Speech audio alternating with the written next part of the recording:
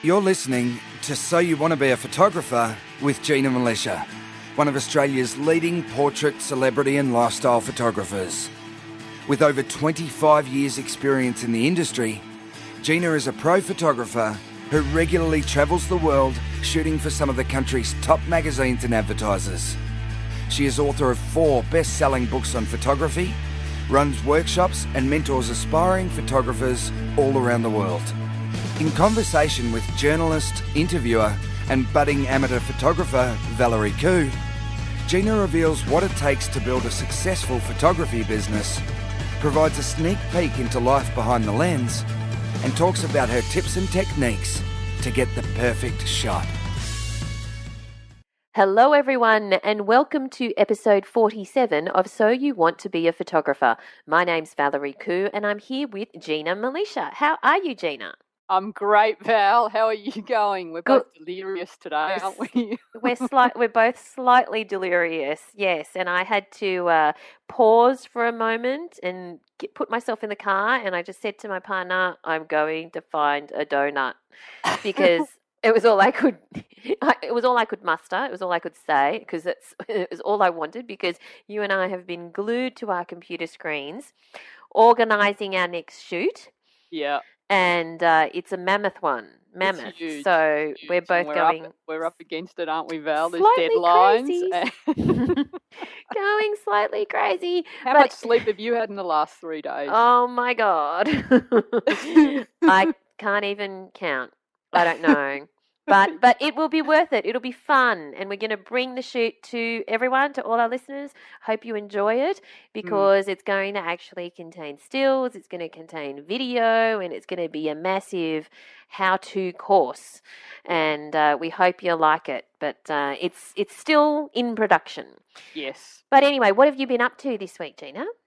So, aside from not getting any sleep and being glued, I've also been, doing my day job as well. Yes. So, shooting lots. And one thing that was really exciting about this week is I have been working on a new lighting technique, Val. Oh, what kind? kind? And I'm really excited about it because a shoot I did on Friday, we perfected it. I nailed it. I was very, very happy with it. So it's been something that I've been developing and that's evolved over the last few shoots. So it's a combination of, so this is studio stuff, Val. Right. And it's mostly for when I do my close-up portraits, but it's working with really hard light from a beauty dish, but bringing in, it's combining a shooting style, which I use a lot, which is the 2 large soft boxes, and then bringing the beauty dish in, and it just is so great. I even got in there and tested it on myself, which never happens, Val, because I wanted to see, how it looks on an older girl.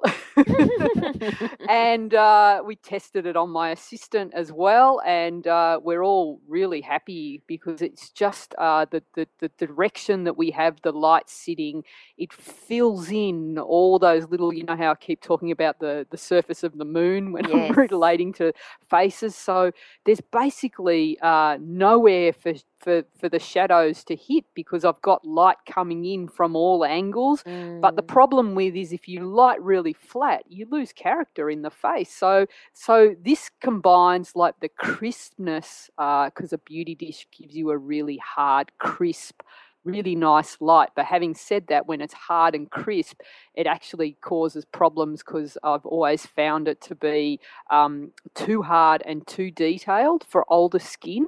But I've worked out a way to combine it to make it like really soft and really flattering and really beautiful. I'm so excited. So how did you start thinking of this? I mean, how did the penny drop?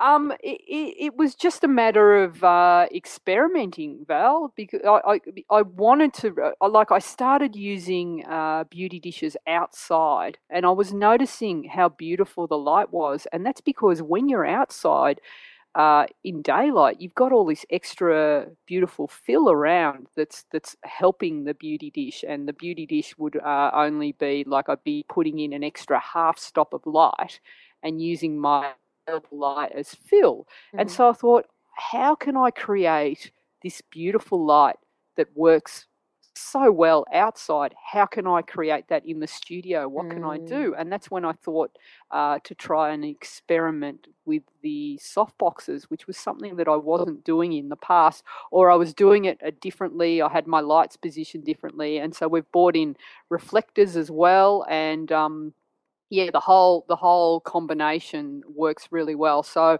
I think down the track in one of my books or the next course that we do, I think will include this lighting style, Val. Yeah, great idea. I can't wait to see it.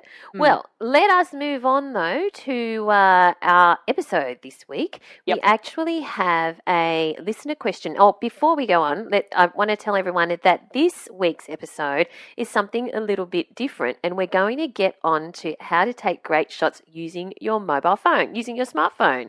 Because, we don't always carry our gear with us, but we pretty much always carry our phones with us.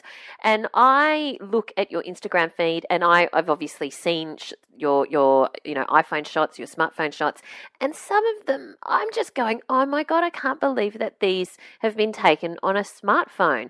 So I want to get into the nitty gritty of that, and I'm keen to do that. But let's go first to a listener question. We have a question from Kunal Prasad. And Kunal has said, need advice from you all regarding studio photography.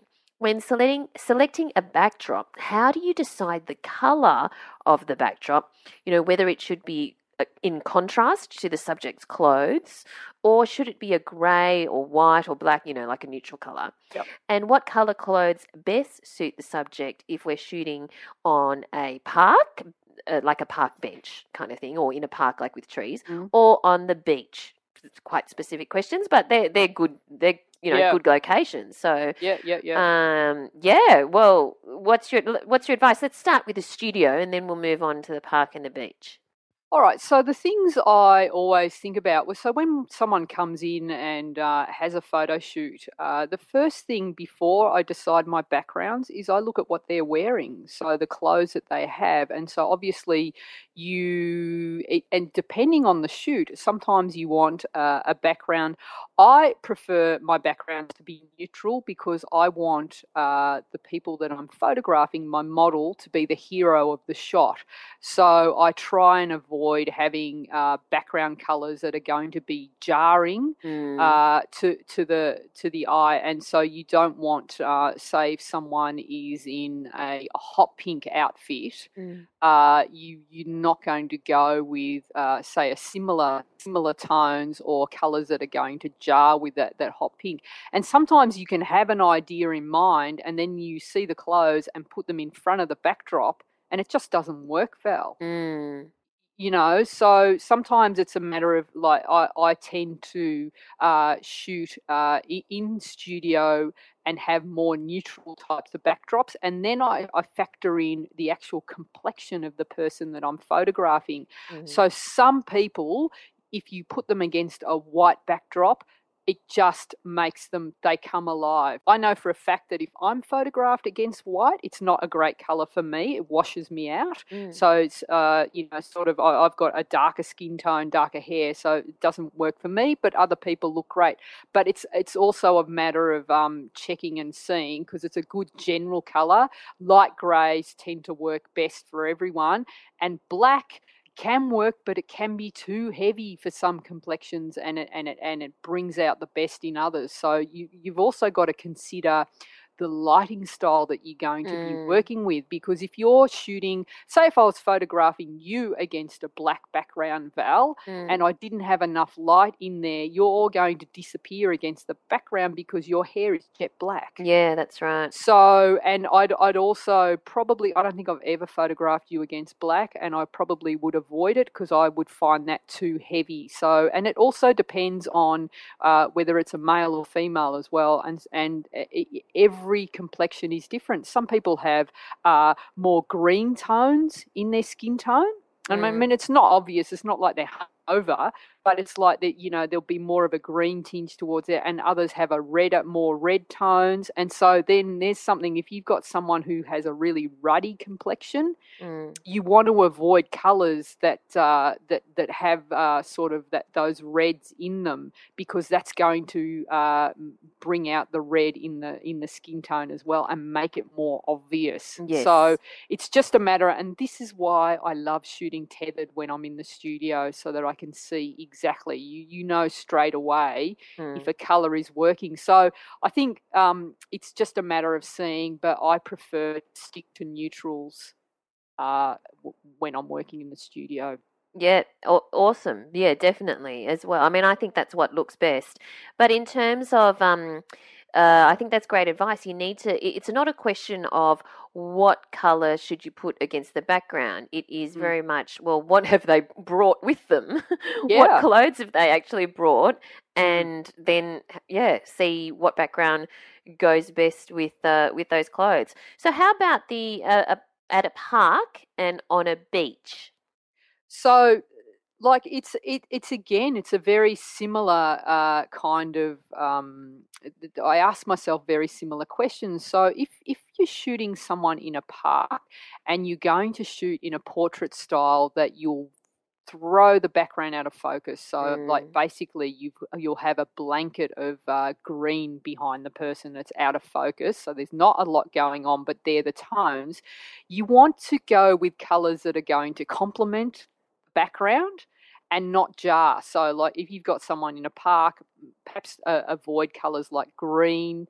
And then as a general rule, Val, I avoid blacks and I like to avoid patterns and stripes, because it's just, there's too much going on in the shot, and you really want the person that you're photographing to be the hero of the shot. You don't want them competing with the background.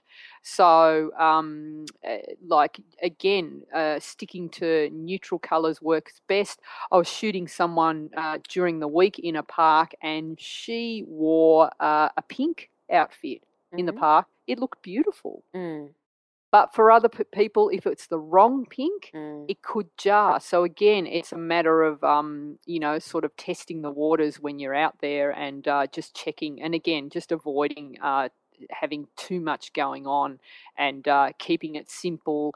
And it's always best, I think, in portrait shoots just to keep the clothes really neutral anyway. Yeah.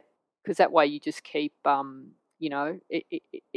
it just makes you model the hero of the shot. When you're at the beach, you can actually afford to introduce more colours, because there's a lot less going on, and it also depends on how you shoot the beach. So if you've got a beautiful blue sky, beautiful blue water, and the nice yellow sand, they're kind of really neutral colours, but certain colours work really well at the beach. So you wouldn't be having someone in a black suit at the beach, because it's kind of, again, it can be quite jarring. But the beach, perfect for the white.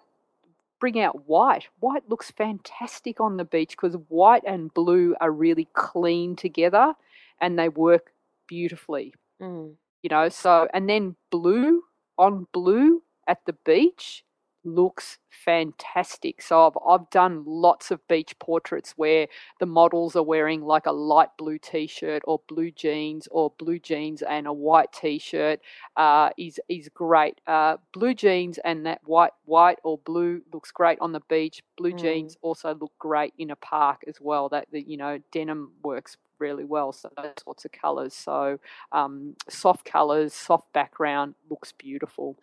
So we hope that is some good advice for you, Kunal. Thank you so much for your question. We really appreciate it. If you guys have a question, please do join the Facebook group, which is free, of course. Go to Facebook and search for So You Want to Be a Photographer podcast community, and put your question in there, and we'll certainly try and answer it in an upcoming podcast. And another thing that's been going on in the Facebook group is #Gina Challenge. Now, last week's episode was all about taking it to the streets and how to do street photography. So #Gina Challenge was #straight. And it was fantastic. And so many people uploaded their images in the Facebook group.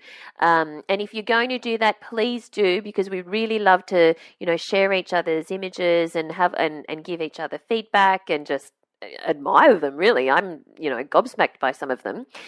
And we've got some great submissions for hashtag Gina Challenge, hashtag Street, haven't we, Gina? We do. We got amazing response from this one. It was really popular, wasn't it, Val? Yeah, really popular. Yeah. So it was great. So again, I've put a few in the show notes. I would be here for a week if I had to put all the photos. So just a few that caught my eye this week. And do check out the show notes, and you'll find them at ginamilicia.com. So first one, because it's in my hood, Val. Ronald Fritz did a few. He loves shooting sort of street art as well as street photography. So he's got a beautiful shot of a mural with the face of a model painted on it, and then he's got someone walking through the frame, which was one of the techniques that we talked about last week on the show, where if you see a great background, frame it up, and then wait for someone interesting to walk through. And then there's a great way to capture really interesting street photography. So that was a great shot there. Brilliant shot. Yeah. Another one that I really loved was from Scott Stockhog, who did this shot last Halloween in the Tivoli Gardens in Copenhagen. What I loved about this shot was the way he's used light here, and the way it's a fairground. Val? Yes. Is that what yeah. Yes. So, but it's at night, and so the light is really contrasty. You can see smoke rising. The central theme there is a carousel, which is all lit up. So the cameras captured the lights, and some of the people are in silhouette. Some of them are beautifully backlit by light, and then you can see the smoke as well. And it's just like a gritty, contrasty shot, and just beautiful. I love it. And so a lot of the people are just in black shadows, and then that leads you into the shot, into the carousel, which is the hero of the shot there. It's brilliant. Beautiful. It reminds me of the scene of the fairground in the movie Wolverine. Yeah, it's good. Scott has a real style that his shots look like they're from another era, don't they? Yeah, fantastic. Yeah, so brilliant photo. And another one that I loved because of her use of leading lines was one by Susan Sheridan, who said that she said this was one of those that would make a good photo moments. So without checking the settings, she took out her XT1, and she had their 18-135 lens, and she got the shot. And what I love about this shot is I think it's in a mall somewhere, but the mall is covered, I would say, and so you've got the light streaming through. There's an overhang which has reflected some beautiful shadows on the ground, and she's gotten down quite low, and she's got all the busy hustle and bustle, and then she's converted it to black and white, and a great capture, great moment that she's frozen there. Just a really cool shot. The guy walking through the frame to camera left, it just looks brilliant. I really loved it. And also a great shot from Shooting Wild as well.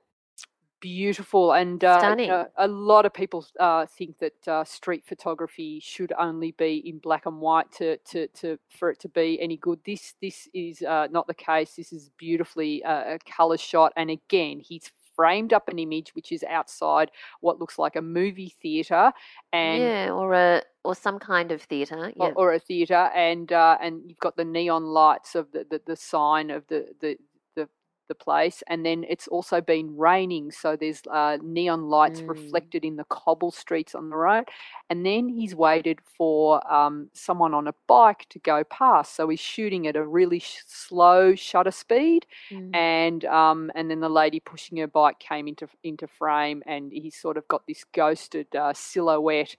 such a beautiful shot. But he has been really interested in street photography, and he actually sent us a few extra tips that he learnt these tricks from Eric Kim Photography, and Eric is a really well-known street photographer in the world, and some of his suggestions were to look like a tourist, because tourists are expected to have cameras in their hands to take pictures, that's a great tip, isn't it? So and so you're a bit more inconspicuous that way. He said, get very close to people and pretend you are shooting behind them while you're in fact they are in fact in frame, which is that kind of, spying sort of sneaky shot. Another one, to not get busted, keep looking through the viewfinder after you've taken the shot. So it looks like weren't really, you're still composing the shot, but you've actually shot it. And this is a really cool idea. Pan the camera and pretend you're taking a video. People somehow care less about this. That's bizarre, isn't it? Cool tips, aren't they? Yeah, great tips. Yeah. And we have one which is my favourite, actually, from Paul Chapman, and it's a great shot taken from inside a train, a moving train. And what Paul's done is he's shot into the reflection of the window, and he's got the reflection of like a couple of passengers, including a guy just looking quite, morose, and also another guy falling asleep and yawning. And it's and there's also the whizzing past of the train. He's captured that movement, and it's a fantastic shot. I love it. The guy in the background is doing that thing that people do when they fall asleep. Is no one really sleeps pretty, do they? Like in the movies, when people are asleep, they look beautiful and peaceful. But the reality is, when people fall asleep on trains or planes, it's not pretty. No. Your mouth is usually wide open. Yeah. There's probably dribble coming down. That's why I've developed the trick now when I travel. Someone taught me this. You put a scarf over your head. What for? So that you can fall asleep, mouth open, look as unglamorous as you like. No one's ever going to photograph while you're sleeping. Because I worry about these things. You might suffocate. No, it's like like a silk scarf, something very thin and light. You just cover your face with it. Just cover yourself. This is what I do on a plane. But if it's sleepy time. When I'm asleep on a plane or a train or anything. But if everyone else is asleep, it doesn't matter. Yeah, but sometimes they're not, and they're watching you, and I feel a bit creeped out. My other trick, Val, is I love my hats. Yes. So I just put a hat over my face and fall asleep that way. Really? Then you've got something on your face. I don't think I can. Yeah, it's good because you feel all cocooned and safe. Oh, my God. Okay, life hacks according to Gina. Yeah. So let us move on to the topic of this week's podcast, how to take great shots. How to great shots. We can't even speak. Yeah, we're so delirious. How to take great shots using your smartphone. So, yes, where do we start with this one? I suppose, first of all, it doesn't really matter what kind of smartphone, does it? Because whether you've got an iPhone or a Samsung or Android or whatever, these days the cameras in phones are so good compared to what they used to be. I was just looking, in fact, through some of my old photos that I had taken on my iPhone, and they're early iPhones, and they're disastrous. They're just terrible. The resolution is no good, but the ones that you can take these days are just great.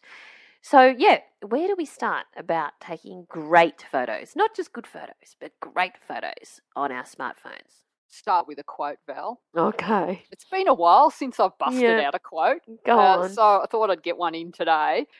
Do what you can with what you have where you are. Theodore Roosevelt. Okay. Good quote, isn't it? Good one. Yep, good one.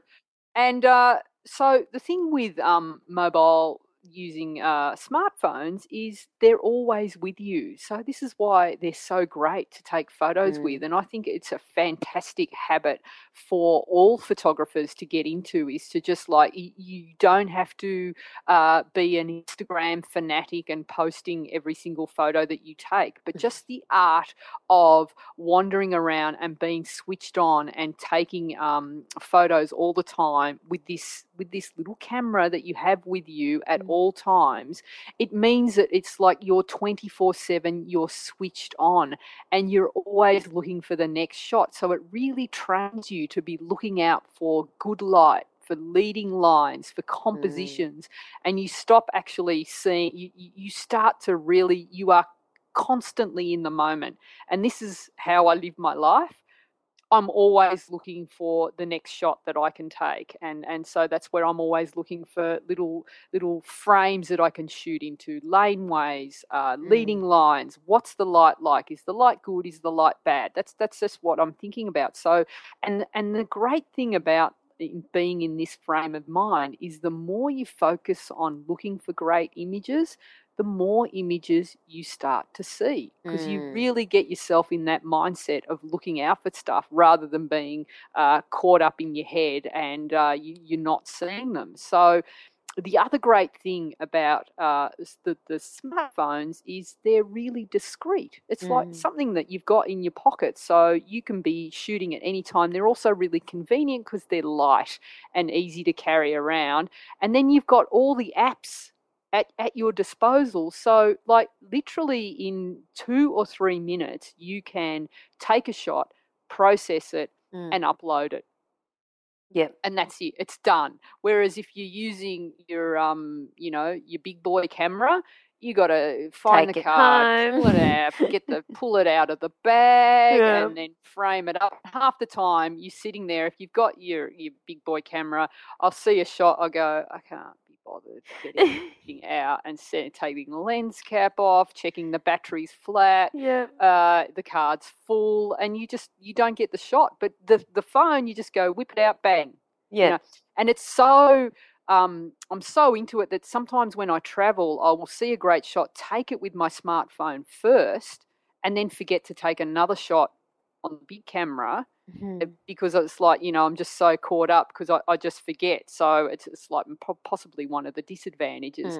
The other advantage is like you've got that wide fixed lens. It really forces you to think about composition because you're not able to zoom in and fill the frame. So you need to think about, are you going to walk in and get close to the subject or are you going to frame it wide? But you really have to position yourself, not the camera, by zooming in and out, which is like how I shoot. I love to shoot with zoom lenses, Val, so I'm always zooming in to get the shot. And now I have to actually physically move in, so it's good exercise as well. But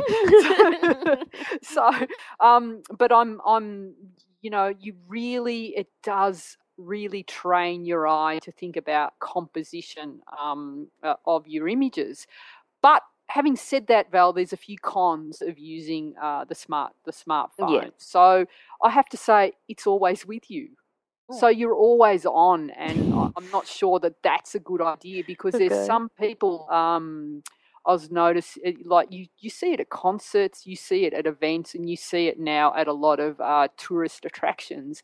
That are people really experiencing life, or is it just life? If it didn't happen, if you don't photograph it, it didn't actually happen. So people are just now photographing everything and kind of forgetting to just be in the moment. So there has been some times when I've been watching a sunset, I'm like, should I photograph it? No, how about I just watch it and remember it? Because sometimes it's okay to just put the phone down, put the camera away, and just enjoy the moment. So the other cons is like as good as they are, Val, and we talk about the high resolution of smartphone images, and we're up about 8 to 10 megapixels. Massive.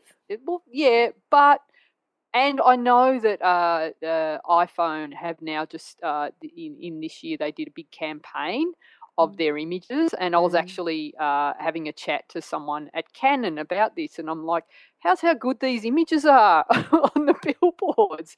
And they're like, yeah, of course, but any image is going to look great on a billboard, right? High up, because you're not going to see all the pixels. But if you got really, really close to that image, it's not that fantastic. It just doesn't have the resolution. So a lot of people get really sucked into just using their phones, and people aren't buying compact cameras anymore. They're just going, we'll just do it on the phone. So there's a special event, the phones come out, and there are a lot of kids being born today that their whole lives are being recorded only on phones. Yeah. I think this is really dangerous because the resolution isn't that great, and you have to look at your images on your actual desktop or a laptop up close to see that they're actually quite pixelated, and resolution isn't that high. So that's something to think about, because after a certain size, you keep blowing them up, they don't look that great. Sure, yeah. So another downside of the mobile phone is you can't zoom. Well, you can, but but not really. Yeah. Yeah, it's much more pixelated then. It's much more grainy.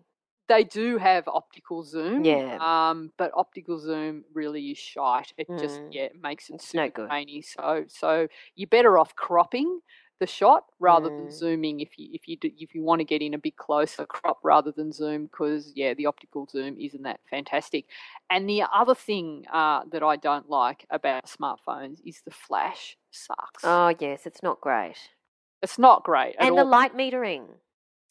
Yeah, it's not, because again, do you reckon Hans had anything to do with programming smartphones? Maybe Hans's cousin. Hans's cousin. What's his name? Jürgen. Johan. I don't know. So Johan and Jürgen are twins. Okay. And they program, one works for Apple and the other works for Samsung. Yeah, okay. And there was a split in the family. But so basically, where were we with that, Val? I've completely lost my train of the thought. light metering in smartphones? Maybe? Yeah, because it's trying to basically take in the whole scene. So again, it's very similar, to a lesser degree than with your DSLR, where you'll set that to automatic, and if you're pointing at a sunset, it's going to see all the brightness and go, oh, it's really bright here, and expose for that. So there are little tricks that I'll share with you as we go along, Val, to help you get those images composed a bit better. All right. So cool. A few basics, I think, that just in getting started, these are very basic too, to look out for. Just think about when you're using your phone and all the places it ends up in. How many people, the majority of the time, people don't go to the bathroom now without their phone, do they? No, do they? No. It's been there. Let's be honest, listeners. Do you Come go on, to the everyone bathroom? takes their phone to the bathroom, because it's just like you can just check your emails, check your Facebook. It's not to say that we're ever in the bathroom when we're checking the Facebook page, are we? No, never. So it's and it's in your pocket, and it's all over the place. You're eating, and handbag. So the lens tends to get a bit of crud on it. Right, so it's always a good idea just to get a nice soft cloth and try and keep your lens clean, because that's going to just little dust particles and little slime and all of that gets on it is going to affect the clarity and focus of the shot. So just a good thing, little hack there to yes, as you say that, I am cleaning the lens of my smartphone. What are you using to clean it with? My Val? dress. There's probably now cat hair on it. It's probably not ideal. It's a soft dress. Yeah. As long as you don't use Windex or something like that. No. Another thing is, so when people take the shot, especially if you're trying to do night shots and things like that, just holding the phone in your hand and you take the shot, you're going to get a little bit of shake. It's not going to be that steady. So I always make sure that, particularly when I'm shooting in lower light situations, that I have something to rest my elbows on or rest the phone on, just so it just makes it rock solid. So I always look for something to put it on. So if I'm trying to do a nightscape of someone, you might rest it on a wall, or just so you and have your, just use those techniques in the episode where we talked about how to take sharper shots. Even using those little bracing techniques where you might lock your elbows in against your body and you just bracing is just a better way to use the smartphone and get a sharper shot, or just use something to rest on, or put it on something. Sometimes if I'm in a restaurant, I'm taking like a longer exposure with the phone, I might rest it on a glass or something, turn the glass upside down and just have it there. So prop it up against that, so you just get a sharper shot that way. Yeah. Or that trick where you have a string and that you can stand on. So you tie a string around your camera. Around your phone, around the middle of your phone. Why that not? would work. It'd get wood and a pen or something. Yeah. If you want to go to that extremes. Yeah. So, and then there's many cameras, smartphones that you can actually go into the settings and adjust the settings, so that they might have the factory settings where they're at a medium setting, that you make sure that it's at the highest possible setting. So you've got the option of having. What do you mean highest? You mean highest like quality? Highest quality in full file size. Yes. Yes. Okay. Yes. You always want to be shooting at the highest. Yes, definitely. Possible resolution for everything you do, and even for your cameras. If your camera isn't like we've talked about this with cameras before, Val. So I always suggest that everyone shoot in RAW, and I've also suggested that if you're not ready to embrace RAW yet, shoot in RAW and high JPEG. Okay, and this is for your big boy cameras, your DSLRs. And then you have the RAW files, and so when you're ready to embrace RAW, you'll have them on hand. But make sure that you're shooting in the full size JPEG mode, because you've got options to do medium and small as well. So and sometimes they're just set to medium by default. Yeah. So don't trust Hans or Johan or Jürgen. Jürgen, the evil twin. Make sure you do your own settings. Yes. So, Val, I want to talk about using the flash on the mobile phones. Oh, yes. I don't mind the flash. Why do you hate it so much? So, I've got a couple of suggestions of best places to use the flash in a mobile phone. So, when you're in a restaurant and it's kind of, when you go like date night and it's a bit of a romantic, it's maybe candlelit.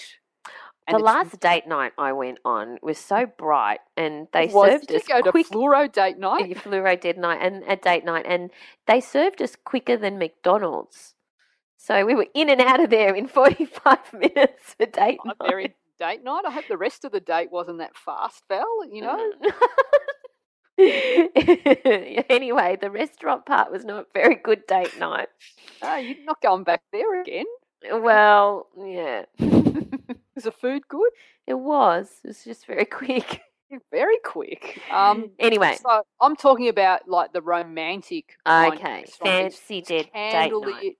Very, very low light. Yeah, French restaurant or something. Yeah, something like that. So you imagine it. So, the best place to use the flash on your smartphone is, when it's really low light, it's low contrast, you can't read the menu. Oh, yeah. Yeah, so you turn it on and use the torch so that you can see the menu. That's the best place to use, because what I'm saying is don't ever use the flash. Why are you so against it? I don't think it's that bad.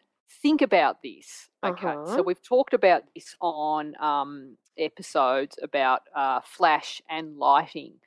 Yes. When we're shooting portraits, unless you're doing a character portrait where you want to bring out all the flaws and imperfections in someone, like you want to make them look really gritty and edgy. Yes. You always want with portraits really soft, even, flat, beautiful light. So with lighting, the larger the light source, the softer the light relative to the person that you're photographing. So if you've got a large light source and you want softer lighting, you bring the light source closer. The closer the light source is, the larger the light source becomes, the softer the light. Yes. Okay. So on a smartphone, the flash is the size of like the top of a ballpoint pen. Yes. Isn't it? It's about about that size. It's tiny. Yes. No, it's not even. It's this. Yeah, it's like it's tiny. Yeah, it's It's about got 5 millimeters, not even. That's the 4 camera millimeters. lens you're looking at. Which No. did you just clean your flash or your camera lens, Val? Go on. So the flash is next to it. It's not like 2 millimeters. Okay. Tiny. So that's a tiny, hard, harsh light source, and it's also too hot. It overexposes everything, and it's ugly lighting, and it kills the vibe. So if you pulled that flash out on date night, you get a similar light to what you had in the fluoro lit restaurant, just like overlit, kills all the ambience, and it's just like I can't think of like I've got another suggestion. When you can't see the keyhole when you get home late at night, you again use the flash. Use the flash. I get your point, Gina. Light source, right? Yeah, got your point. But there are a couple of hacks that you can use to improve if you must use the flash on your phone. And I can't think of a reason to use it ever. I just avoid it. The great little hack is, do you have a cover on your phone on the back of it to protect it? Yeah, it's a Minion. That's right. So, yes. How old are you? I'll post 12. a photo, everyone, of my phone 12. cover. Yes. Maybe 8-year-olds have those as phone covers. Anyway, mine is a very cool black. Okay, of course it is. Yes. So basically, the backing that goes on most smartphone covers is they've actually got like a hole cut out for the lens and for where the flash is. Yes. What you do is you get a little piece of trace paper. Yes, tracing paper. Or some of that, some sort of material like that, like a coffee filter or something like that. That's very similar material to that. Cut out a little square and place it over the flash. So it's a tiny little amount of material that you need, and then put the backing back on. That's going to hold it in place. Ah, yes. Okay. You can even use, how so in Australia we call it sticky tape. What's it called? What's the American term for sticky tape? Cello tape. Cello tape. Yeah. So you know how you can get cello tape that's like it's not clear. Oh yeah, it's magic tape. Yeah. Yeah, magic tape. Put a little bit of that over your flash. Oh yeah, that's a great idea. Yeah, that's just going to. So you can try that now when you. I love magic tape. Yeah. You probably got 50 rolls of it. Yeah, I do. Your pristinely organised office. It's labelled too. Yeah, it it's goes labelled. back at the same place. Yeah. So try that because that's going to soften and diffuse the light really well. It's a great idea. I'm going to do that. Won't be as good when you're trying to read the menu, but no. but it helps. That's okay. Yeah. So the other hack, if you want to have lighting with your smartphone, is to you treat it as you would a portrait shoot in daylight and have a reflector handy. And you can actually get these little portable reflectors that are, I don't know, 10 centimeters, 20 centimeters in diameter, and they fold down so you could have it in your handbag. Okay, and you whip that out. And I know it seems odd to do that, but if you can bounce a bit of light back into your subject, say if you've got someone with the sun behind them and it is a bit glary or it's midday and you want to get a nice clean shot, bouncing a bit of light back in is a nice thing. And it's of course, yes. But you're not suggesting you use the flash. You never know. Turning the flash off. I'm just talking about better suggestions for lighting now. Yeah. So, and the other option, which is also a bazillion times better than that stupid little flash, is to use that they have these external flashes that you can buy, and they're like about the size of a credit card. There's several different brands available, range in price from $20 to like $100, and you can I think they're Bluetooth, some of them, so you could have someone holding them off off camera, off phone, and you can light people that way. And it's much like it's, 100 times larger than the flash on a smartphone.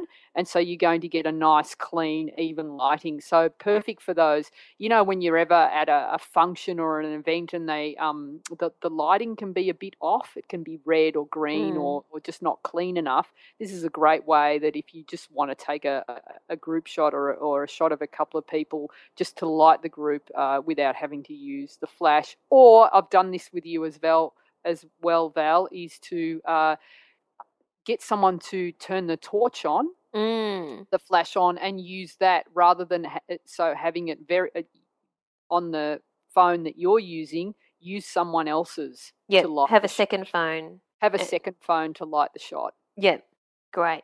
Now, I think you have an unhealthy and disproportionate dislike to the flash on a smartphone.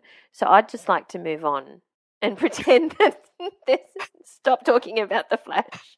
Yeah, okay. I don't know why you're so obsessed with the flash or making us hate the flash. No, I don't want to hate. Oh, no, I'm not hating on it. It's okay. That's harsh. I dislike it. All right. I don't want to talk about the flash anymore. Okay.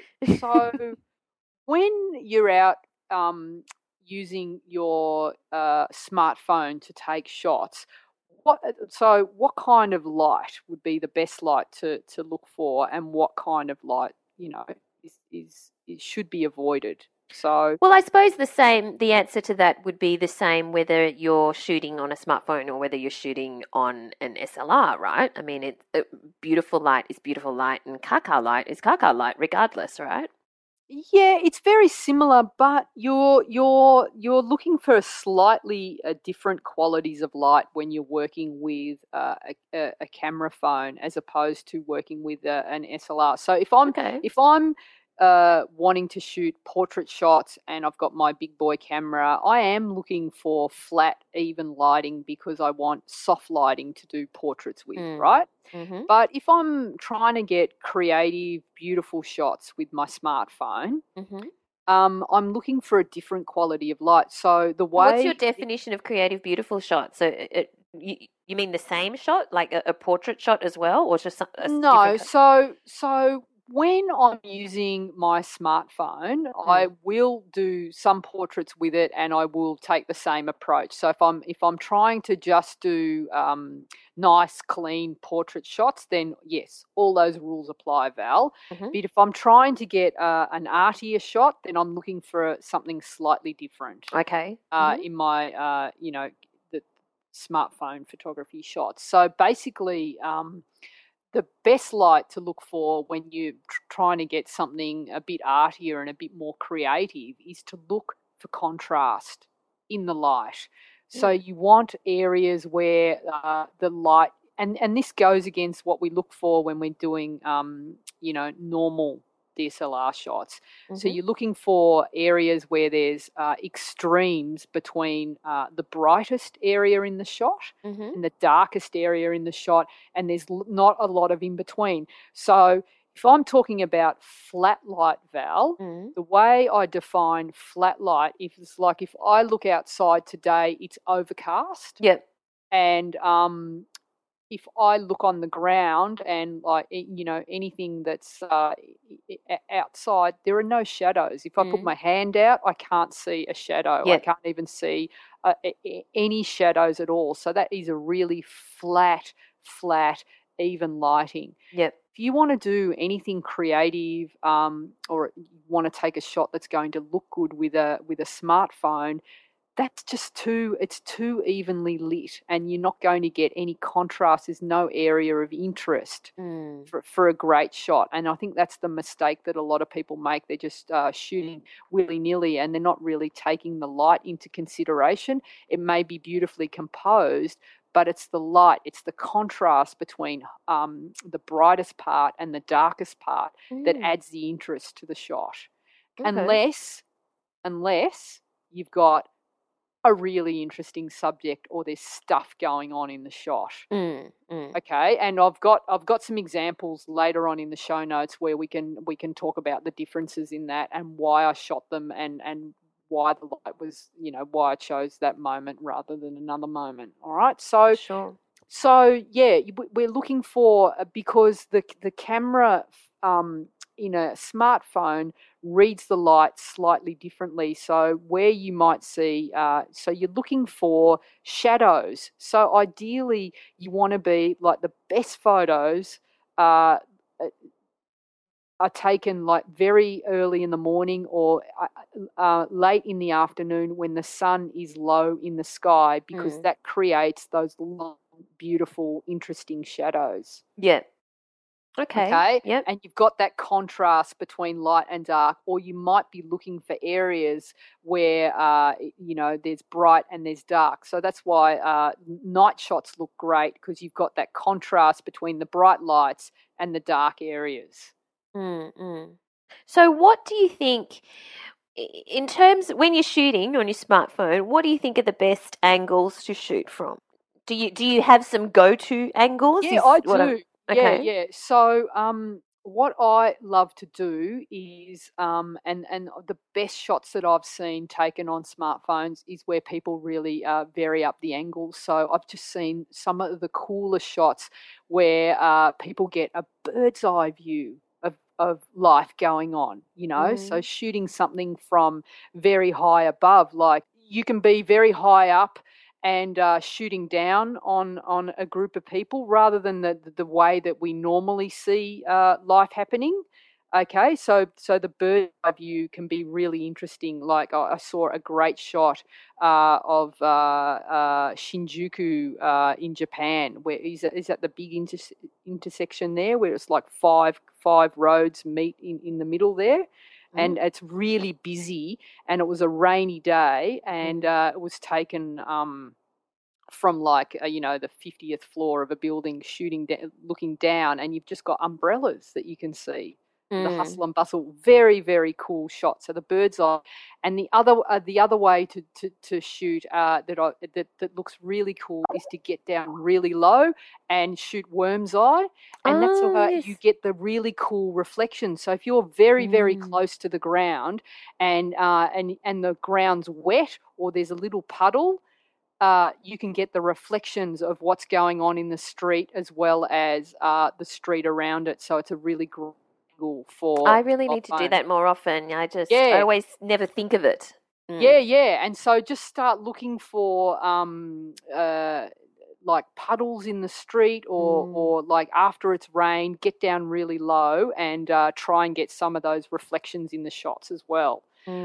One of my favourite things to do is to shoot through car windscreens when it's raining. You mean through the front windscreen? Yeah, or even the side. So if I'm a passenger in a car, or shooting what? sitting in the back. So just say I'm driving down the street. It's an interesting city. I will shoot through the front windscreen. So you've got like the dappled water that hits on the windscreen, which gives one effect, and I might focus on the rain, or I'll focus on the distance. The distance, so you can get two different kinds of shots, and it just adds a really cool dimension to the shots, and that looks amazing. I've done it both ways, and it looks really good. So, or shooting the reflections into cafe windows, shooting in to cafes, or shooting out. And then, the shooting in is better, because you get all the glare and the reflections in the window, and it makes for a really interesting shot.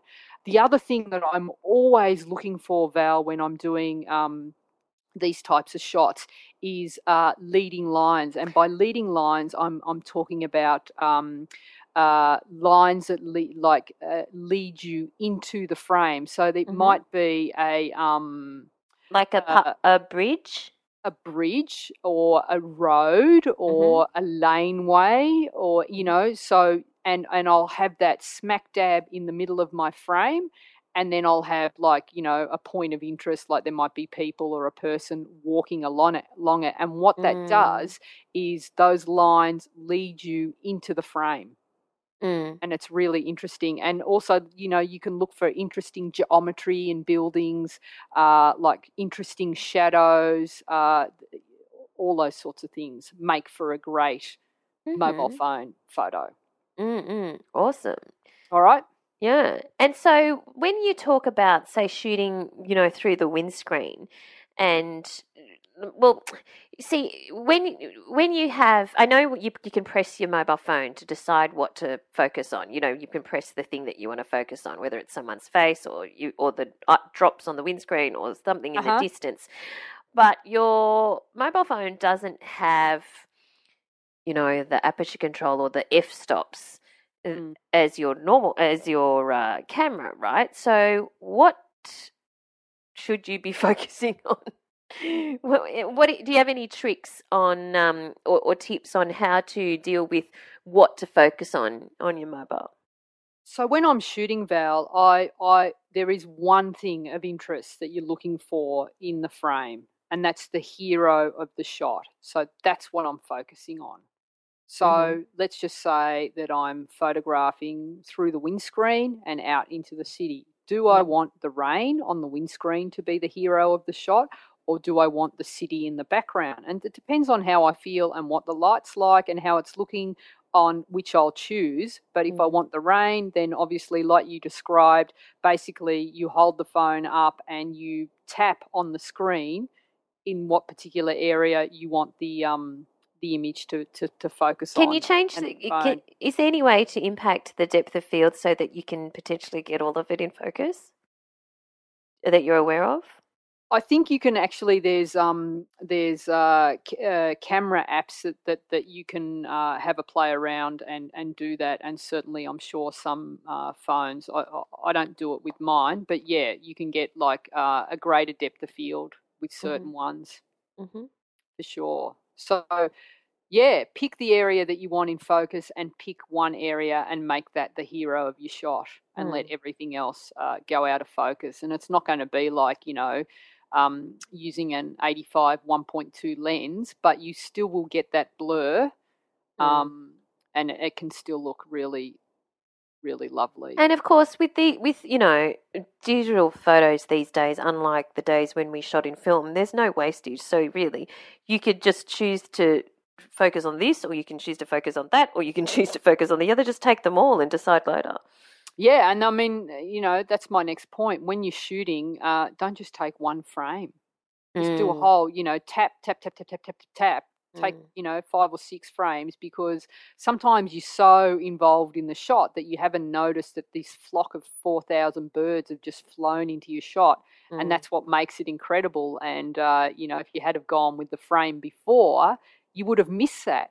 Or someone, you're photographing someone interesting that's just come into the frame, but as you keep shooting, someone even better walks into the frame, So, and like sometimes you'll find that it takes a couple of shots just to get set up and like get the camera to actually see the image and sharpen itself. So the first one might be a little bit out of focus, but by the time you've done your third frame, you'll get it nice and sharp. Now, a lot of people rely on their Instagram filters. When Instagram first came out, people fell in love with it because they were using filters and their shots kind of looked better. Yeah. But apart from Instagram, which really just does, very specific static filters and it's great for its purpose, do you have some smartphone apps that you find particularly useful? I know that you put me onto Snapseed, and now I love it. But what apps do you use for your smartphone for post-production kind of stuff? Yeah, I've got a few that I use exclusively, and at the moment it is Snapseed. It seems to be only Snapseed at the moment. I also have Pro HDR. Oh, yes.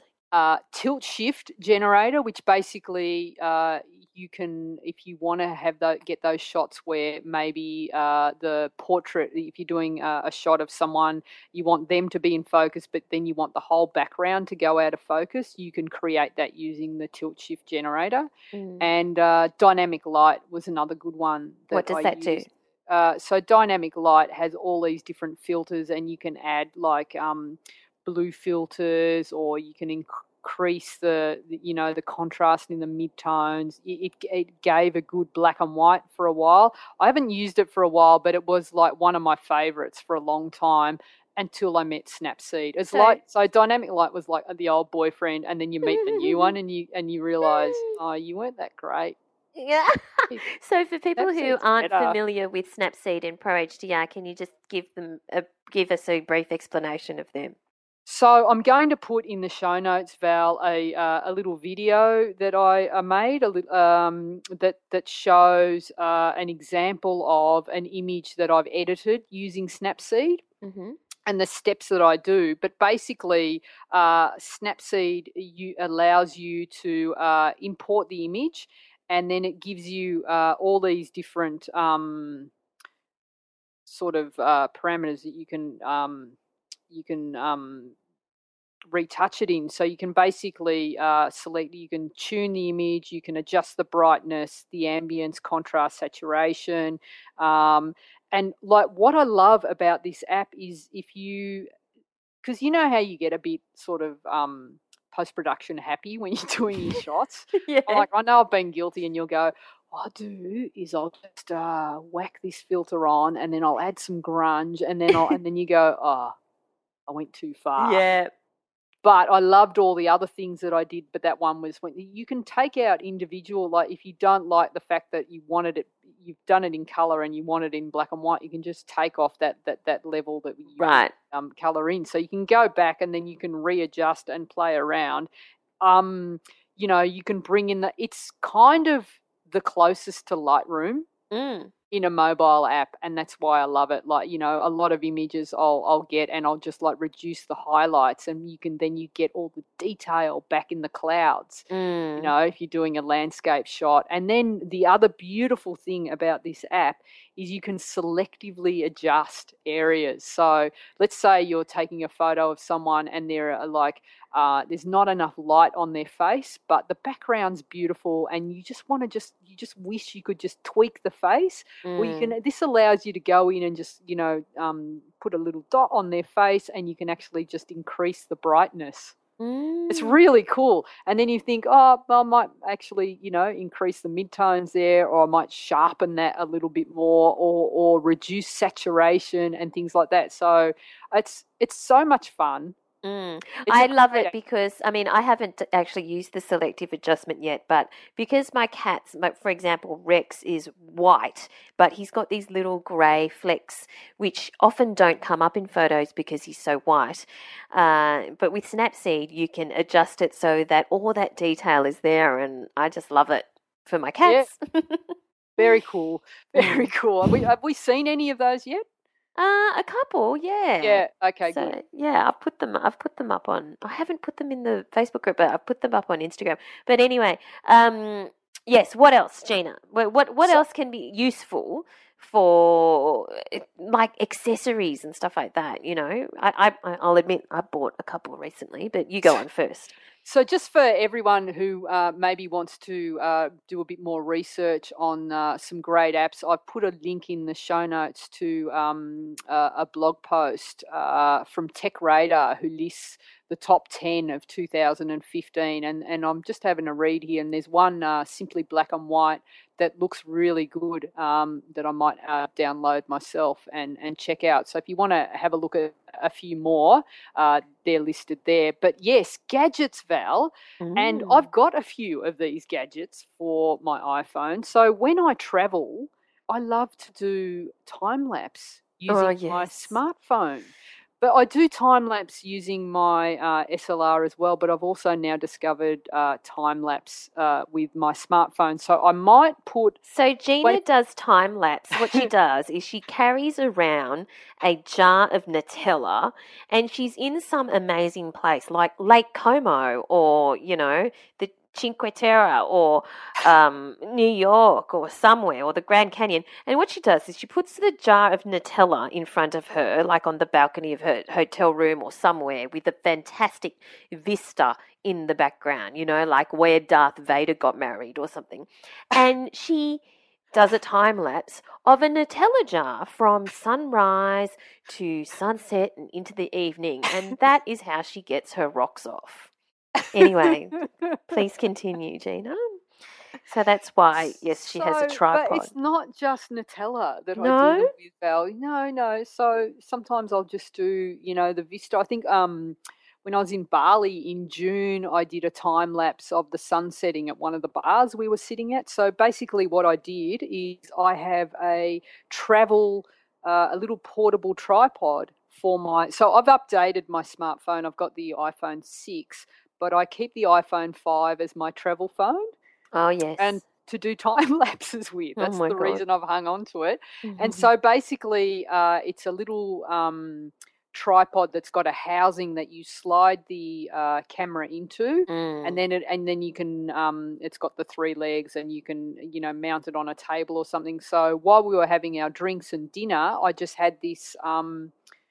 This tripod there on the table, and I just set it to go, and then over a couple of hours it just took a frame. You can adjust the amount of frames to a lot, and this is just in the operating system that comes with the phone, to every 5 seconds, or every 10 or every minute, or whatever you want to do it to, and then you get this whole beautiful sunset condensed into 15 seconds. Right.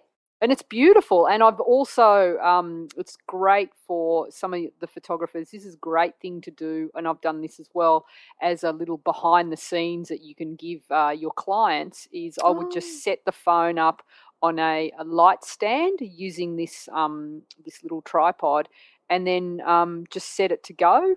That is a great idea. So I've done it of many of my shoots this year. There's a few that I've posted to Instagram. Like one when I was at the Logies, I did a time lapse of the whole day, and it looks really cool because you've got like, you watch the set going up, and then you've got people coming and going, and you can see the flash going off. And I've done it for quite a few shoots. It's a really good little, just another thing that you can sort of show off on your website. We should do it for the shoot we're going to do. Yeah, just have the time lapse going. Yeah, it's good. So it's a good idea to plug the phone into a charger when you're going to do one over a long time. So another thing that you can offer clients is like sometimes, like I've seen them when I was doing the Emirates marquee, they set a few up while the build was happening. So the marquee goes up over like 3 weeks. And you can have a time lapse showing the whole thing going off, which is really good. The Emirates marquee is the big marquee that Emirates host at the Melbourne Cup every year. Yeah. So the other gadgets that I've got actually some lenses for my phone that they're wide, macro, and a zoom that you attach to the front of the phone. And do you use them much? No, I did when I first got them, but not so much now. But the macro one is freaking amazing. You can get really, really close, and so it's really good. And the zoom lens allows you to get like, to zoom in. They're cool, and I'm sure they're better. Mine are a few years old now, so worth checking out. One hack that most people don't know about is you can use the buds that come, if you've got a microphone and controls on the buds that come with the phone. Yes, your earbuds. You can use those to release the shutter. Yeah. So if you're wanting to do self-portraits or shots where you just need to get closer, or you don't want to have that camera shake, you can put the camera onto a tripod and then use that as a cable release, so you're not getting the camera shake. So very, very handy little app to have. Good one. Attachment. So the other must-have if you're doing a lot of this sort of photography is a spare a battery booster pack. Oh yes. It's especially when you're traveling, because we're constantly running out of battery, and you see that amazing shot and you go to take it. Then you've got no more charging. It's so disappointing. So I've got a couple of those now. They're just really handy. They're not that expensive, but well worth it. Very handy. Well, I bought an accessory just recently, and it's a selfie stick. Oh my God. Used it? Yeah, I have. I just bought it just during the week, and it's great because you can just slide your phone in it, and it can extend, like it's probably 25 or 20 20 centimeters, and you can extend it to, I think, like a meter or so. At least a meter. And you have a little cord that it goes into the audio input for your phone, and that is actually that so that when you press the shutter release on the bit that you're holding, it will tell your phone, obviously to take the photo. Shot. But yeah, it's been interesting using it. So yeah, I've got the same amount of love for a selfie stick as I do for the flash. It's exactly the same. Okay. Oh, thanks. Thanks for your support. Great. But I'm excited for you, Val. Yeah, okay, right. You love your selfie stick. Just don't bring it to Melbourne next week. I might. Actually. Find somewhere to put it. Okay. Anyway, what else? Anything else before we wrap up? So, basically, this is really important because everyone loves their phones, but what happens is you, every few years, get a new phone and people forget to back up that data. And that phone gets lost and you've lost those shots. So back up often, download your shots and put them on a hard drive and save them. And every time, like Walmart or Kmart have a special where they got 3 or 5 cent prints, go and get them printed. Really? So that you'll save them, because people are losing their files and they're not saving them. Or think of creative ways. There's companies that you can just email the shot to and you can get them done. I've had like heaps printed on canvas and they look beautiful. They're not very big, 30 centimetres square, but they look amazing. So yes, think your about shots that. on canvas are fantastic, and in fact they're on display in like a number of different restaurants and venues and stuff like that, because but they're not iPhone photos. Of course, they're not iPhone photos. But I've had iPhone photos, Val, printed onto canvas, 30 centimetres square. So that's about them, and they look fantastic. So have a think about getting them off the phone and onto the walls where they belong, and so you can show them back them up, because honestly there is going to be like people they just get lost because people are forgetting to do that. Or back them up in the cloud even. It's just, I don't mean necessarily like iPhoto kind of cloud, but whether it's Google Drive or something else, back them up in the cloud so that even if you lose your external hard drive, which some people might do, at least your photos exist somewhere. Yeah, good suggestion. So you've also uploaded some photos. They're fantastic that you have taken on your iPhone in the show notes. I mean, there's a stunning shot that you've taken with your iPhone 6 in Bali of a surfer and it's silhouetted against a sunset, and there's the reflection of the sun also on the wet sand, and it's absolutely stunning. One I really love is a shot that you took in Sydney that you've made black and white, and I think it's of the GPO, as in the General Post Office in Sydney. So a beautiful old building, fantastic architecture, leading lines there, the leading lines. To the shot. Yes, there's a corridor of some old arches and a man walking up it, and beautiful lights right down the middle. And again, Gina's obsessed with this wet look, so I think it's been raining recently, and so you can see some reflections there. But also this brilliant shot, again, I can't believe this is an iPhone, taken in New York, which is this great, just full of character, full of colour, outside a subway station, but it's actually of a cigar shop. It's a place called Village Cigars, but there's just so much character in that shot. And of course, there's one of my favourites, which is all very meta, and it's you taking a photograph. There's a photograph of you holding up your iPhone, taking a photograph of the Taj Mahal. So you can see the Taj Mahal in the background as well as on your iPhone. I bet you got excited when you did that one. Very happy with myself for that one. Thank you, Val. But also Gina's uploaded some shots where like the ones she's explained where she's shot through the windscreen of cars. And there's a great one here, Gina, of a derelict building where you're shooting from the inside of a very derelict corridor into to the outside. Where was that?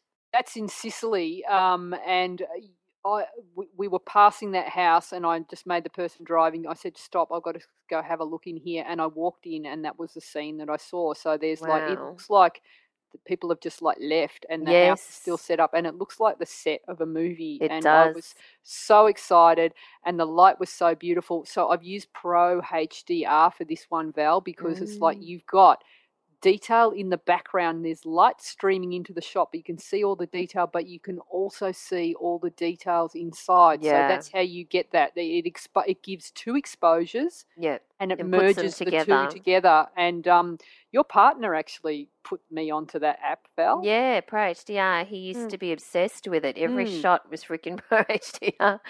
And there's a great shot of a guy. I think you've taken this where, in India? That's in India, yeah. And so that's using Snapseed. And again, so don't be afraid to move in close. I've filled the frame, and it actually shows you how good the cameras are these days on the phones, because the detail is pretty impressive. You can see every hair in his beard and all the detail. And so I've used Snapseed to process that. Beautiful colours and stunning. Yeah.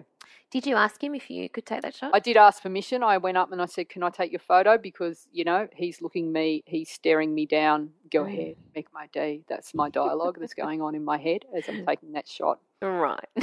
I don't think he was saying that. But you can think that. I'm thinking that. All right. Okay, fantastic episode this week, Gina, on how to take great shots using your smartphone. So before we chat again, what will you be up to? This week, shooting every day, and then I'm catching up with you, Val, and then we're shooting some more. So massive week, but exciting. What are you doing? Well, I'll see if I can sneak some photos of you in action to post in the Facebook group so people can see how not with a selfie stick or a flash. I won't use a selfie stick or a flash. That's okay. I can use my Canon. All right. Thanks for listening, everyone. Now, if you go to Gina's website, GinaMilicia.com, that's MILICIA. Gina. Yeah, Gina with G.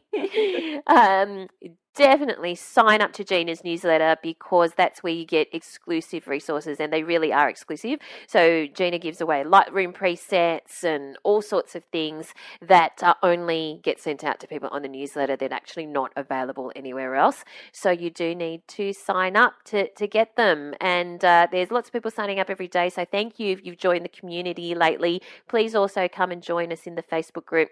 Remember, just search for So You Want to Be a Photographer podcast community on Facebook.